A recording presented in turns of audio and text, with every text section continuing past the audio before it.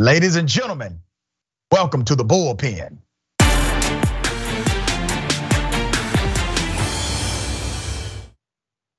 In the bullpen today, we got Mr. Ash Wright. He's back in the bullpen. Republican strategist, nationally recognized individual, has a long, extensive, and quite remarkable resume. Mr. Wright, good day. Welcome to Indisputable. Yeah, thanks for having me. I mean, look, I have a great resume, but nobody's ever nominated me for best TV host in the country. So I think you win on that. Oh, well, listen, I appreciate that sentiment. I highly doubt you'll be voting for me, though. I will. I'll go vote for you. You know, I appreciate of all the TV hosts that I'm on with, I disagree with you the most, but I think I respect you the most. So and listen, I'll definitely go vote for you. The feeling is mutual, brother. I appreciate you saying that. So I don't want to presume what you know or believe about border policy. We will chop it up today. Tell us your thoughts about immigration and border policy in this country.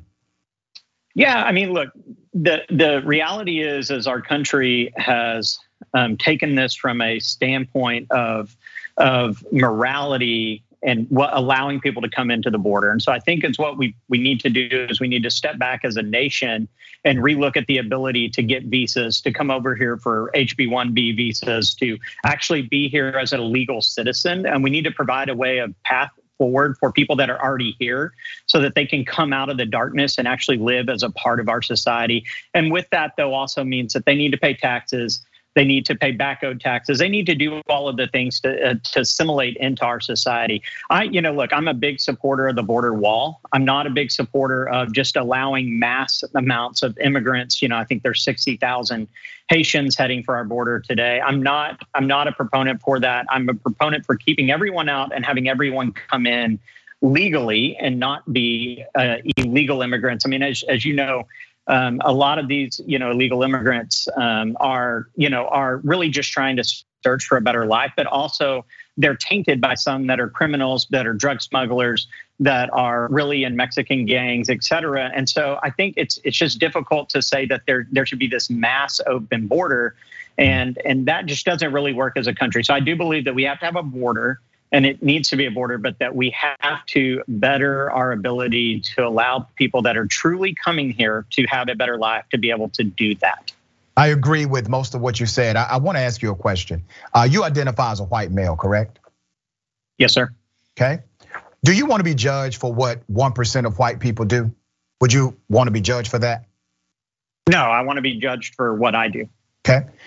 Less than 1% of those crossing the border are engaged in any criminality, gang affiliation, drug smuggling, anything. Less than 1%. And by the way, even when they are here in America, undocumented, they commit less crimes than native-born individuals in the country. And they also are employed at a rate of 97%, which is higher than native-born Americans, and they contribute more in taxes, even being undocumented, than they would ever use in benefits or services, because you already know it's against federal law for them to even obtain those particular services, et cetera, contrary to the spoken narrative. So let me give you a stat, because like I said, I agree with most of what you said.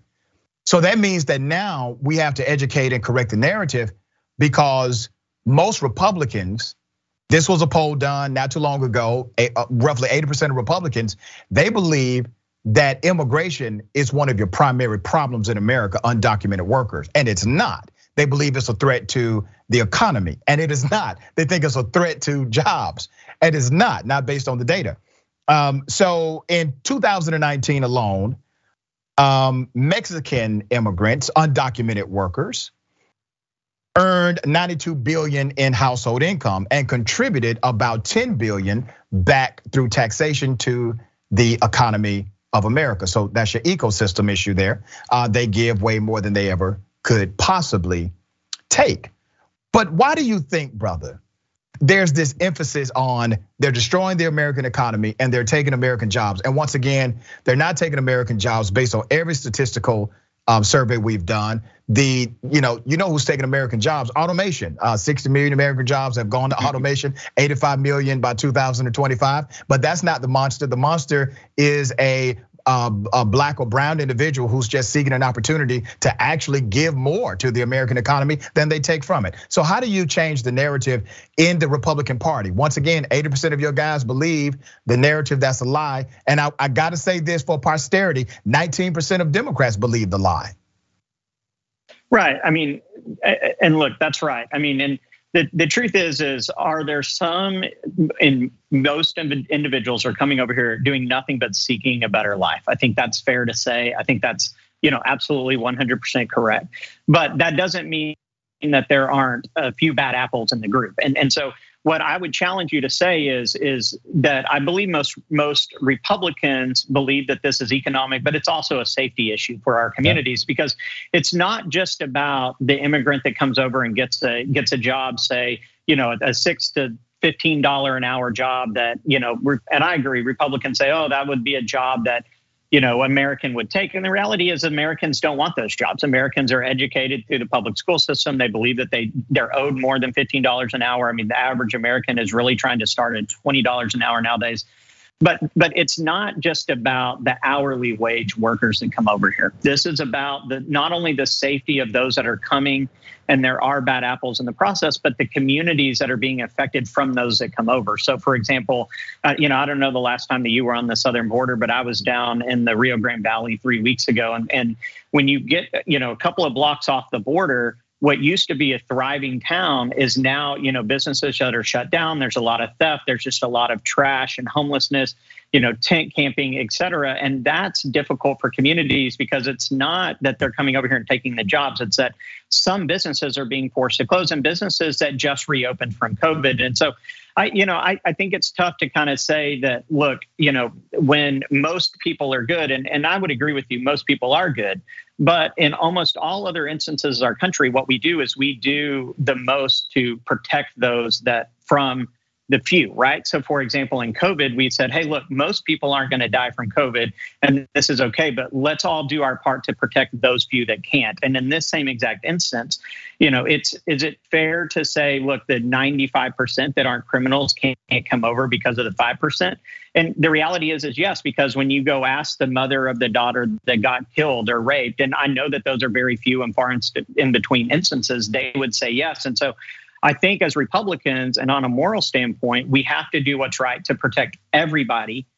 And that includes like across the board. And that may mean that some people who want to come in to the country that are just looking for a job can't. But that's why, and this is why I'm such a huge advocate for remodeling our immigration system on the legal side of things. And we spend a lot of time debating, should they be able to come in and reuniting families, et cetera. And the reality is if we spent half the time debating and changing and fixing current laws so that there was essentially a fast pass to US citizenship, then a lot of these other issues could go away for us. Yeah, I agree with the streamlining of the process. I agree with that point. I heard another conservative make that same point yesterday. Complete agreement with that point. Narratives are important, Ash. They're very important. We tend in our conversation to single out those who are brown or black, okay? The number one violators of overstay visas in America are Canadians. Narratives are very important. You have never heard a narrative against Canadians. And there are a certain amount of Canadians that commit crime in the United States of America every single year. But you do not hear a narrative. Let me finish. You don't hear a narrative against Canadians. You don't hear the narrative of, well, yeah, but we have to protect the whole, even though there's just a few. We need to start cracking down on Canadians. And let me bring this to your attention. The vast majority of narcotics, because a lot of this goes back to drugs entering into the United States. The vast majority, over 90% of narcotics that come into the United States do not come through illegal pathways or underground or people climbing a wall or tunneling under a wall. It actually comes through US ports of entry. Trains and boats bring most of your dope in the United States of America, okay? And then if you look at the statistics from the US Customs Border and Protection Agency, they have this on their website currently. 90% of heroin, 90% of cocaine, 87% of methamphetamine, 80% of fentanyl, all came from legal crossing points. We're talking about people literally driving their cars trying to get through the border agencies, having documentation to move forward, right? Not using the illegal methodology or the methodology of coming through the border through one of these tunnels, et cetera. And I also got to remind you, brother, there's not a wall that a man can build that another man cannot climb over or tunnel under. It doesn't exist. And it never will. So you all have this emphasis on the wall, and Democrats went through this phase too. They were wall crazy at one point as well. That's right. It doesn't fix your problem. Ports of entry, boats, trains, and the narrative of how drugs get into this country has been misguided from day one in order to affix a false criminalization on brown people who are seeking opportunity. Well, look, I want to talk about the Canadian aspect first and go back for just a second to what you're talking about, because part of I agree with you in a sense that Canadians are the people that most overstay their visas. The difference is, though, is that Canadians also apply for more visas than anywhere else, right? Which is different from anywhere in South America or from Haiti, where we have 60,000 people coming up, but hardly any of them actually ever apply for visas. So there's a difference. I know there's a difference, brother, but Ash, listen to me. If that dynamic were connected to a black or brown country, you would hear about it. If a black or brown country was the #1 violator of overstayed visas in America, even if they're the ones who apply for more than anybody else, you would at least be aware 90% of people have no idea that Canadians are the #1 violators of that immigration policy. And there's a reason for that, brother, is my point. There's a reason why the narrative does not stick to them, but it sticks to black and brown people. Lies stick to black and brown immigrants, and the truth won't stick to white ones. Well, I mean, look, I mean, there's a difference between overstaying your visa and entering the country legally. I agree that we don't hear about Canadian because it's a first world country. I won't use the term because it's a white country. It's because it's a first world country, because they contribute to the world, they contribute to society. They're an advanced culture. That's not the case in Mexico. That's not the case when these individuals walk through. When these migrants come from far South America and march to these countries, they're different than the people that are applying for work visas out of Canada. There just is a difference, regardless of their skin color. I'm not saying it's right or wrong. I'm just saying you have to accept the fact that a migrant that's come over by sea from Haiti to South America and marched hundreds of thousands of miles up to the US border is different from a Canadian that applied for a visa and waited 4 to 5 years, got into the country, and then overstayed their visa. And frankly, while they paid taxes and did everything else legally, except for possibly overstayed their visas. Now, I also wanted to get to the drug issue. All right, before you get to that, to say that Mexico is basically a third world country is a false comparison. You can't say that about Mexico. And to say they don't contribute like Canada, Mexico contributes more to our economy than Canada does. So how can you say, oh, the reason why Canada gets a pass is because they have all of this cultural connection and they give back and they're this, when Mexico outpaces them in economy and everything else as it relates to the American revenue taxation system? How can you say that?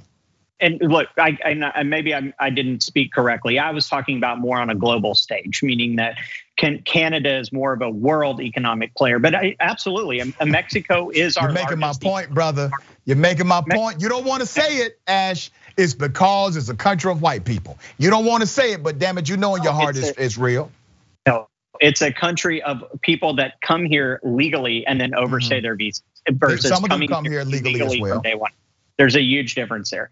But I do want to talk about the drug trade. All right. I agree with you. Most immigrants that are coming over are not bringing drugs on their bodies. They're crossing the river. That is still breaking the law. Coming into this country legally is breaking the law. You are still an illegal immigrant. The drug problem, and I know just yesterday they found, I think, like $2 or $3 million worth of cocaine on one drug stop at a border patrol.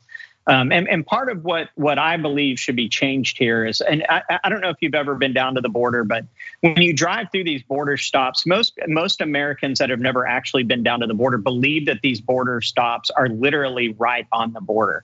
But a lot of them are almost 100 miles inland. And so what we do is we allow individuals, they come through, they check on, a truck, et cetera, at the border, and then they're able to kind of disperse. And then as they move up into the nation, they go through another border check. And those border checks are where they actually collect, like when you go through those, they'll say, oh, we collected, 1 million pounds of cocaine last year, et cetera. They've got these signs up. But we need to move those and do those checks actually at the border. So because there shouldn't be that 100-mile instance where you can be a part and be in America. And that not only would make our neighborhoods safer in South Texas, but would also stop that ability. I think we need to use more technology and just putting more border patrol. I mean, the CBP, I support Greg Abbott and all the other Republican governors that are down on the border today and tomorrow. I think what they're doing is right, but a lot of times bodies isn't the answer. We're essentially just making our own human wall, when the reality is we should be using technologies to stop the drug trade. All right, and let me also remind you, brother, that the American population, makes up 5% of the global population, but consumes 70% of the drugs. There's a consumer market. Why do you think dope dealers are trying to get to America? Because of the consumer market in the United States of America. And let me also remind you that the same federal law that says it is against the law to hire an undocumented worker, that same federal law, the subsection says, or the federal law that says it is illegal to be an undocumented worker says it's illegal to hire an undocumented worker. And 88% to 90% of people that come to this country undocumented come here because of work. They're trying to actually make a living. Well, you don't see these CEOs and hiring managers and HR managers and recruitment directors. You never see them get arrested. You will see 600 undocumented workers get arrested at a warehouse and the CEO has to pay a fine. Do you think that's a fair execution of the law when in essence they are breaking the same federal law? No, if you break the same federal law, you need to pay the same punishment, for sure, 100%. Brother, always a pleasure to have you. Go ahead, you have the last word, go ahead. Well, I was just gonna say that, I think in our country, to your point, I think that we have a drug problem, but the drug problem really stems because we have a family unit problem. And a lot of these drug usage is being done by children that grow up in single parent homes or, individuals that have dads in prison or moms in prison or moms and dads that are incorrect. Immigrants. The research data does not support your conclusion. The research data shows that there's no statistical difference between a 2-parent household and a 1-parent household as it relates to excessive use of alcohol and or illicit drugs. Well, let's discuss. I know you got to go, but let's discuss that on the next time I'm on. We'll do that, brother. We'll love to. Always a pleasure having you on Indisputable. Thank you, sir.